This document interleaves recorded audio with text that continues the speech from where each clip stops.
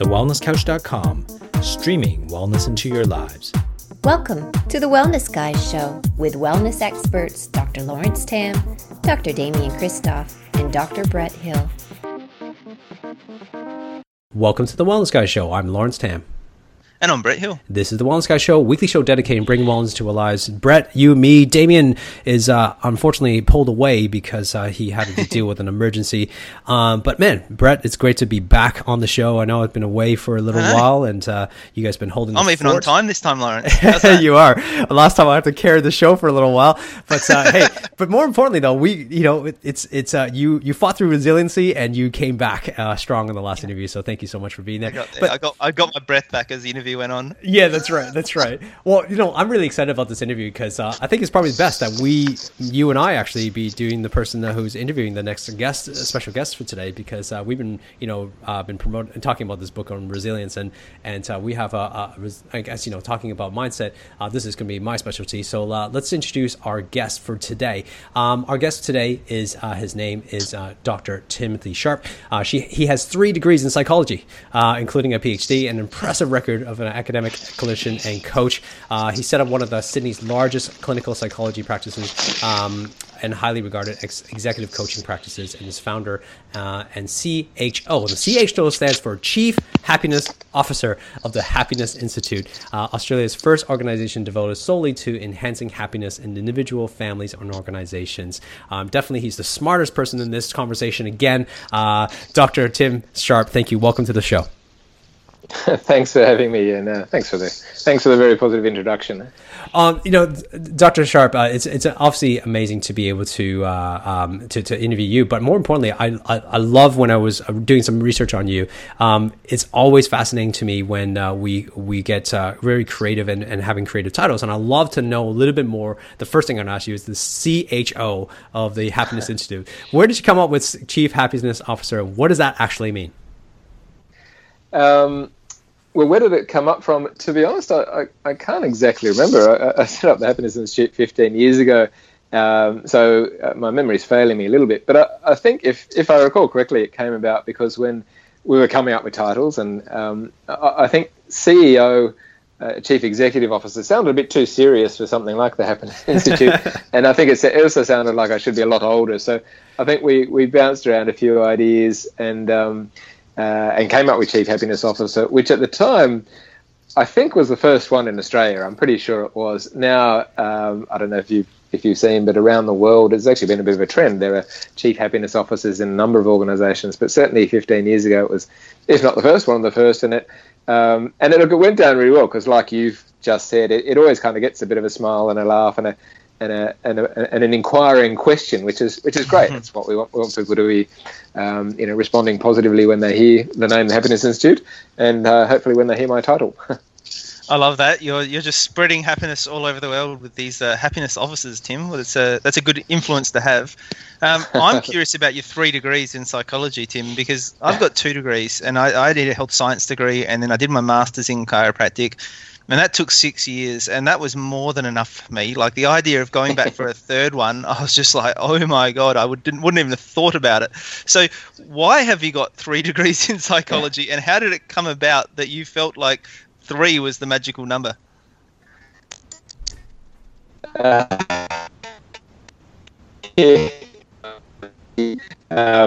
I think I guess I started out on a similar path to you in a sense. I did my undergraduate degree was actually a Bachelor of Science with honours in psychology.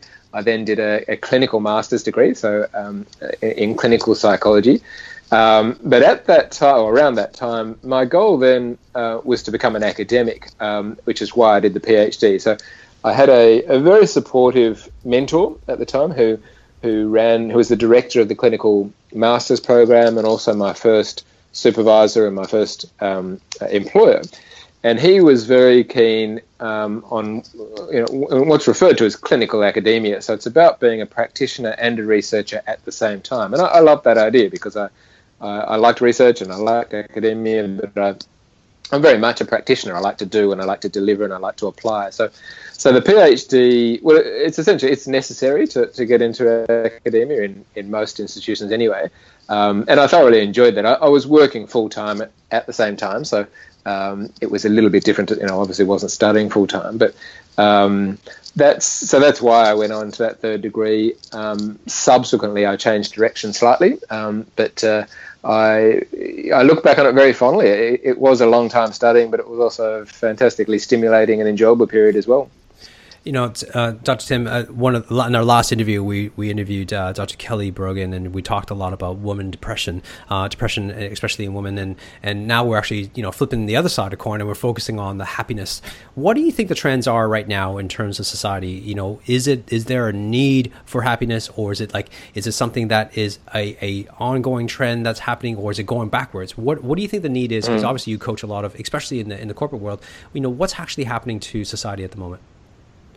Yeah, look, it's a very interesting question. I get asked versions of that all the time. In fact, just the other day I was talking to someone and he said, are things so bad in our society that we need a happiness institute? And I thought that, that was a bit of a negatively framed question, because I think the reality is, if you look back through the ages, if you look back not just over the last few years or decades, but centuries and millennia, humans have always sought happiness in one way or other. All the major, all the great philosophers, all of the major religions, in some way or other, have touched upon the idea of happiness, the pursuit of happiness. So, it's not a new concept at all. What is new, I suppose, or relatively new in the last 15 to 20 years, is what's technically called the science of positive psychology. That's a little bit, it's not exactly the same as happiness. It's more technically, it's about thriving and flourishing, of which happiness is a part, and there are other components as well. But I guess what has changed, and if you're talking about the trends, I suppose, is that there is now, much more so than ever before, prior to 20 years ago, a really solid body of science, an empirical library that's increasingly building up, supporting not just what we think might work, but what we really know does work. And particularly, you mentioned the corporate world, which is where I do a lot of my work. That's very important there, because they want to know that stuff's going to work. They want to know if they're paying for things, there's going to be a return on investment, and that's fair enough. And what we are seeing, the trends are playing out in a number of different directions, but certainly in the corporate world, at the risk of oversimplifying, what we're seeing is that happiness at work is a very beneficial thing, that happy employees are better employees. They're more productive, they collaborate better, they're less sick leave, they're more creative, etc. But we're also seeing it in some other fascinating areas. I've also worked quite a lot with schools, and we're seeing that happiness and positivity in the classroom is beneficial. Kids learn better when they feel good. Again, that's a bit of a simplification, but so I guess that we're seeing the influences of positive psychology pretty much in every area of life. We're seeing positive therapies, we're seeing positive education, we're seeing positive corporations and organisations, and I think that's a great thing, obviously. What we do need to make sure, however, is that people understand happiness for what it really is and not for what it isn't. So it's not about smiling and laughing every minute of every day. It's not about feeling good every minute of every day. It's not even just about feeling good. It's about much more than that. So I guess I spend a lot of my time helping people properly define and understand what happiness really is and what it isn't. Because if we don't know what it is, then we're never going to hit the mark. I'm going to have a follow-up question with regard to the statement that you just made. And you said the pursuit of happiness. And I would love to know your insight on this. Is it more about what humans are striving for, is the pursuit of the happiness and what that makes us happy, or the actual outcome that actually makes us happy? Yeah, really good question, and I'm going to apologise and/or slap myself across the top of the head, because I don't actually like that phrase. I was surprised I used it. I usually don't use it, because I talk a lot about. Happiness isn't something we should pursue. Happiness is something we create through our actions, and I know that's sort of getting a little bit semantic, or it's a bit. It might be playing with words, but I think it is important, because if you're constantly chasing something, you'll never really get there. It'll always sort of be that one step ahead of you. Whereas if we work on creating it through our actions, so each and every day, the choices I make, the actions I take, if they're the right sorts of things, and they would differ for different people, and they'll even differ for the same person at different stages of their life. So what I what works for me now isn't the same as what worked for me 10 years ago or even 5 years ago, say. So, but if I do the right things for me, given my circumstances, where I am at life, etc., then by doing the right sorts of things, I will enjoy happiness as a result. And I think that is a bit of a technical, but it's an important difference to make, because if you just focus on happiness all the time, it can actually lead to some frustration and disappointment, and that's one of the ways some people go wrong. Well, and I'm kind of fascinated by that, Tim, because that kind of, for me, makes me feel a bit weird about doing all this research to figure out how to create happiness, because it seems like it's almost like, by thinking too much about what we have to do to create happiness, we're making it a very, I guess, cerebral approach to it, whereas perhaps to be happy, what we need to do is think less about it and just work on creating happiness or being happy. I mean, do you get what I'm asking? Like, is it something we can think too much about? Oh, definitely. So overthinking in any area of life can be problematic. And there certainly are people, and given what I do, I fall into this trap sometimes. One of the things I need to be careful about is thinking and talking too much about happiness, which might sound strange, but the other thing to keep in mind is, and this is one of the really important findings from the research. It might sound obvious, but it does deserve restating. We're all different, and so the ultimate, the formula that will ultimately work best for me might not be the same formula that will ultimately work best for you or anyone out there listening to this. For some people, focusing on happiness can be very helpful. In fact, some people do need to think more about it and more actively work towards it. But for other people, it might actually be thinking more about other people. Forget about yourself for a while. Think about other people. It might be more about doing good for others rather than doing good for me. So it is, and again, that can vary from different people at different stages of life. But it is really important. Happiness isn't one of those things. You can't just look it up in a book. You can't just copy it from some other person. We can learn from books and other people, but we've also got to find our own path, our own combination, whichever way, whichever metaphors you want to use. And again, for some people, it might be directly focusing on happiness and directly working towards it. For other people, it might be a more indirect path. And is that one of the challenges with researching happiness, Tim? That, a lot of the time research will end up sort of finding the average solution that works for the average person, but is not necessarily helping you to figure out what's going to help this individual be happy. Yeah, 100%. And this, I think Lauren sort of touched on this in a slightly different way in a question he just asked a minute or two ago. But if you're looking at the trends in positive psychology, if I go back, sort of 10 years ago, or in the early 10 to 15 years ago, in the early phases of positive psychology, this is what we were doing. Exactly as you said, they were finding these sort of big general findings, overgeneralizations.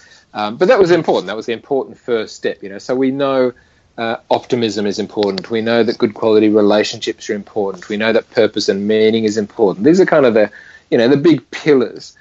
What we're now seeing, 10, 15 years later, as positive psychology is becoming much more mature and sophisticated, is we're now fine-tuning that a lot. And one of the hot areas, one of the trends, so to speak, is what some people call, person to intervention fit. What's the right fit for that particular person, the right combination. So we're now actually getting much more sophisticated, and we're fine-tuning and saying, okay, well, we know, for example, that good quality. So relationships are important. There's no doubt about it that happiness is not just a solo sport. It's about our family, our loved ones, our friends, our colleagues, etc.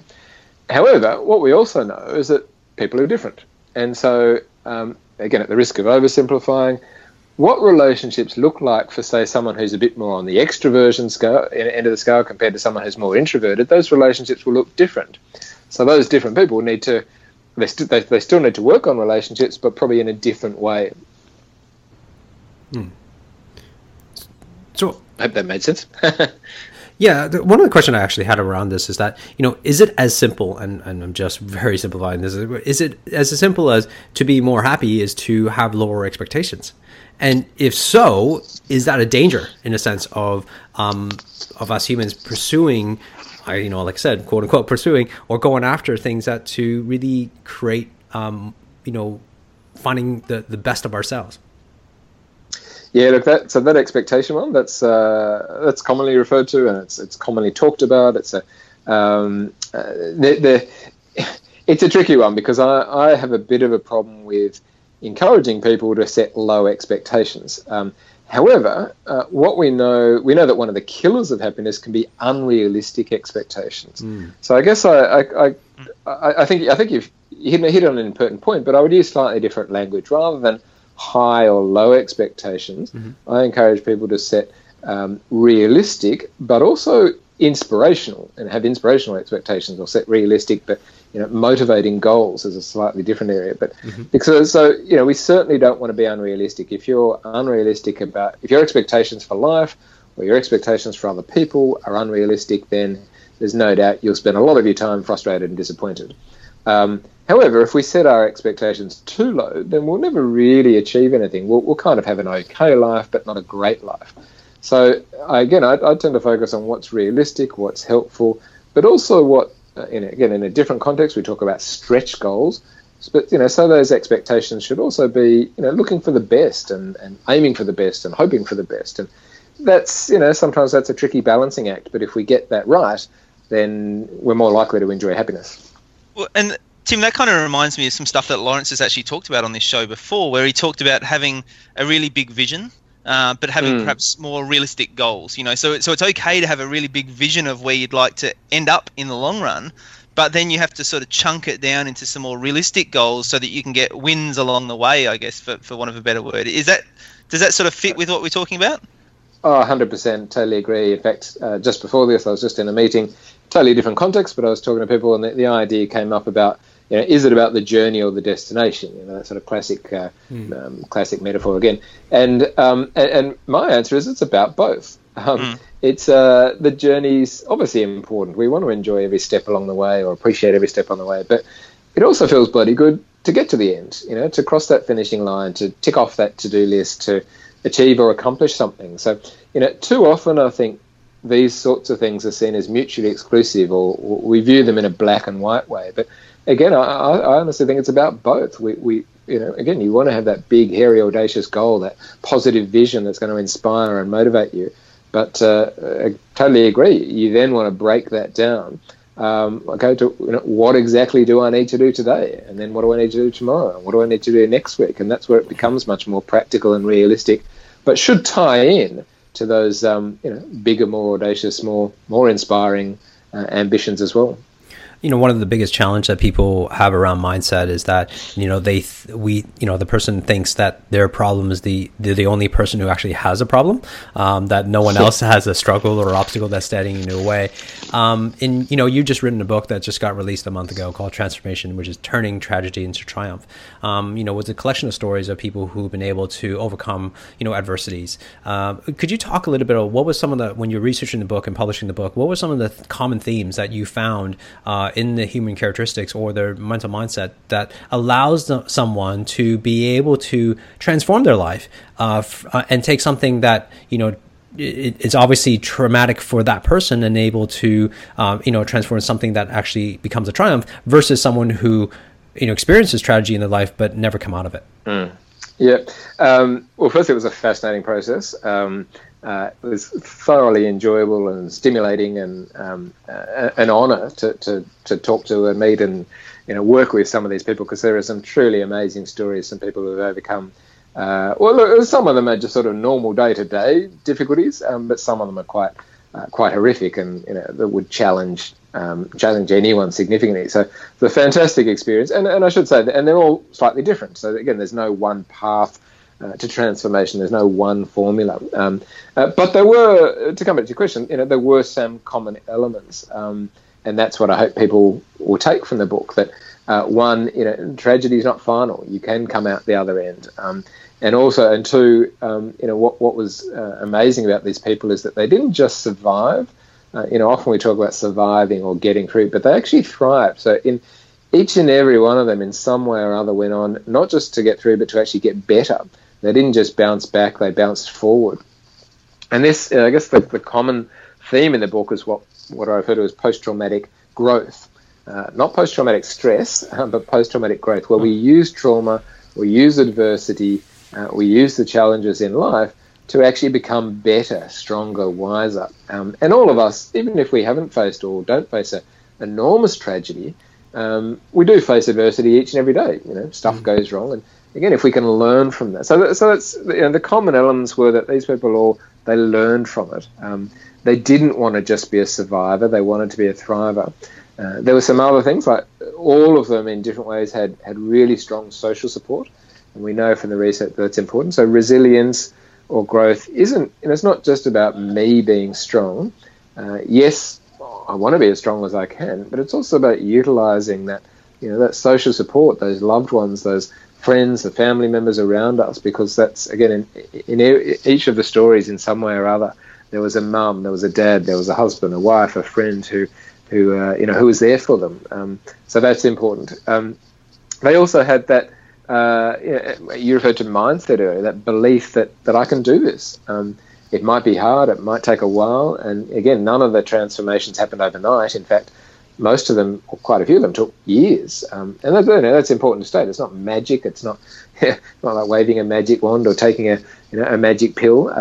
Some of these people, they worked really, really hard over a prolonged period of time, but throughout all of it, they had that belief that, I'll do it. I want to do it. I will do it. I want to touch upon that because I think oftentimes, I love transformational movies, right? I love when a movie just takes me on a journey from someone who, a tragic hero, goes into some amazing obstacle they had to go through and then come out of it on the other side, especially when it comes to sports. And and I love books like this where you take the adversity and turns it into triumph. The one thing though, however, that usually what sometimes gets lost in the translation in terms of a movie or a book is that it's the spatial time thing, because we forget that we see the what was happening, we see the tragedy and we see the outcome, but we forget like that period of time could have taken years, and within that period of time there's the ups and downs that the person has struggled at, which we don't kind of delve into.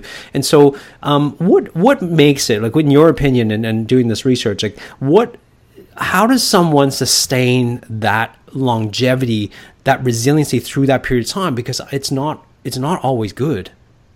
Yeah, a really good point, really important point. And I think if I had to boil it down to a word, I'd say hope.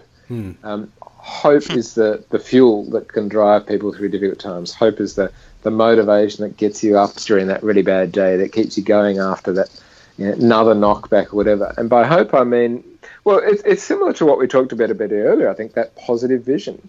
No matter how dark things seem today, no matter how horrible yesterday was, tomorrow or next week, it's got to get better. And it's very hard to hold on to that at times. In fact, again, if you read all of those stories or talked to all of those people, I'm sure, I know they had days when they found it really, really hard to hold on to that belief, to see some sort of positive outcome. But in some way or other, they were able to hold on to that or find it again. Or, as I said, their social supports, their loved ones, were able to, remind them that, this. Well, I guess that famous quote, this too shall pass. No matter how bad it is, most things don't last forever. And if you do the right sorts of things, you can get through them a bit quicker than ever. I love that. I love that quote too, Tim. That's one of my absolute favourites. So I'm glad you shared that. You mentioned before about tragedies and how some of the people have had really big tragedies, other people have just had kind of everyday tragedies, and I think sometimes for people it can be they almost don't give themselves permission to for their tragedy to be enough to warrant taking the time out or making the effort to get it, or perhaps other people around them don't see their tragedy as being big enough or bad enough, so, and I guess the point I'm trying to make is I think that the perspective on the tragedy is really around how it affects that individual person, and that whatever you're going through, that's okay, and that it's sort of worth working on. Is that, do you find that people have trouble with that sometimes, Tim? Oh, definitely. It's a really good point again, and that's specifically why I chose the variety of people in the book, because I wanted there to be different stories, different voices, different journeys, different, dare I say it, severities of trauma. Although I don't think we should ever compare. It shouldn't ever be a competition. Exactly, Mine's worse than yours or yours. Although I think you're right. That's what sometimes people do. Some people, So, for example, one of the stories in the book is about a woman who lost her father, her ex-husband, and 2 children in one horrific incident. These other 2 guys lost their best mate to suicide. So there are stories of death. There are stories of cancer survivors. Some pretty serious stuff. But there's also a woman, Justine, who didn't really have any serious trauma, but she experienced something that a lot of us have experienced, which is just being absolutely bored with her life, stuck in a corporate job, absolutely miserable. So, you might not necessarily call that a tragedy, but it's a common challenge that many people face. And in fact, when I was talking to Justine about being part of the book, she said, I'm not bad enough. My trauma wasn't. But that's not really the point. It's about, if it's affecting you, then it's an issue. If it's causing you distress, I totally agree. It's important not to compare, and it's important that we all give ourselves that space if and when we need it, whatever that situation might be. One of the things that you talked about this, going through the tragedies, and one thing that's common, and I love that you brought that up, is the support group, the relationships that these people have built before the tragedy happened. And I imagine that's one of the key things to kind of keep them going and create hope is to always being able to lean on someone. And so what are some of the other practical things that we could take away on a daily basis, whether we have obstacles or adversities on a daily basis? What can we do to ensure us to kind of stay focused on the path of this journey that we're going through of what we call life, not the pursuit of happiness, but also continue looking at happiness in a better light? Yeah, well, we've actually touched on most of the important things, but just to sort of recap, as I said, and it's important. I don't want people to wait until they hit the wall. We don't want them to wait until they burn out. So the more we do these things on a regular daily basis, the stronger we'll be, the more prepared we'll be for if and when something bad does happen. But look, as we've talked about, certainly setting positive goals, having meaningful pursuits in our life is very important. One thing we haven't touched on, but it's very important, is physical health and well-being. So, exercise, diet, good sleep, meditation, those things are vitally important. Happiness isn't just a psychological phenomenon. It's the psychological and the physical are intimately linked, obviously. So all of those things, exercise particularly is a potent antidepressant and a powerful stress buster. Fostering an optimistic attitude and fostering hope, which is a skill that we can practice that each and every day. And as you said, building those positive relationships. That's probably the most important thing we can do for health, well-being, for longevity, is foster friendships, develop and maintain them. We don't necessarily need hundreds or thousands of friends. It's not like Facebook or Twitter or Instagram where you need these massive numbers of followers, but just a good handful of and literally that's all it is, a handful. You really only need 2 or 3, or even 1 or 2 or 3. If you've got more, better, but just a small group of people you can really be honest with, you can trust, they trust you. Yeah. Hey, Tim, that brings up one question. I know we haven't got much time left, but I'd love for you to talk a little bit about what's been the impact of social media on this. It seems to be causing people to look a lot more for external validation, perhaps than internal validation. Is that having a significant impact on people's happiness? Yeah, look, it's a really good question, and I'll try to keep it brief because I think we don't have a lot of time. But the reality is, it's still so early. We don't really know. I think we forget sometimes because it's so pervasive in our lives, and we forget that it's really only been around at a high level for less than a decade, really. So from an academic point of view, we're still not 100% sure, but we are. There is a lot of research, and we are answering some of the questions. And I guess, like a lot of things, at the risk of sounding trite, it's good and bad.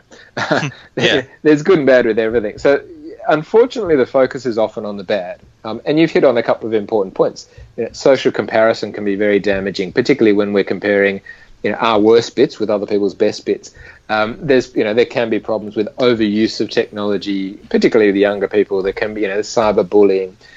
But what some of the research is suggesting is that there are probably almost certainly more good things than bad things. So what we've got to remember is that it's a great way to stay connected with people. Yeah. It's a great way to keep up to date. There's some very positive influences. So joining the Wellness Guys page is okay, Tim.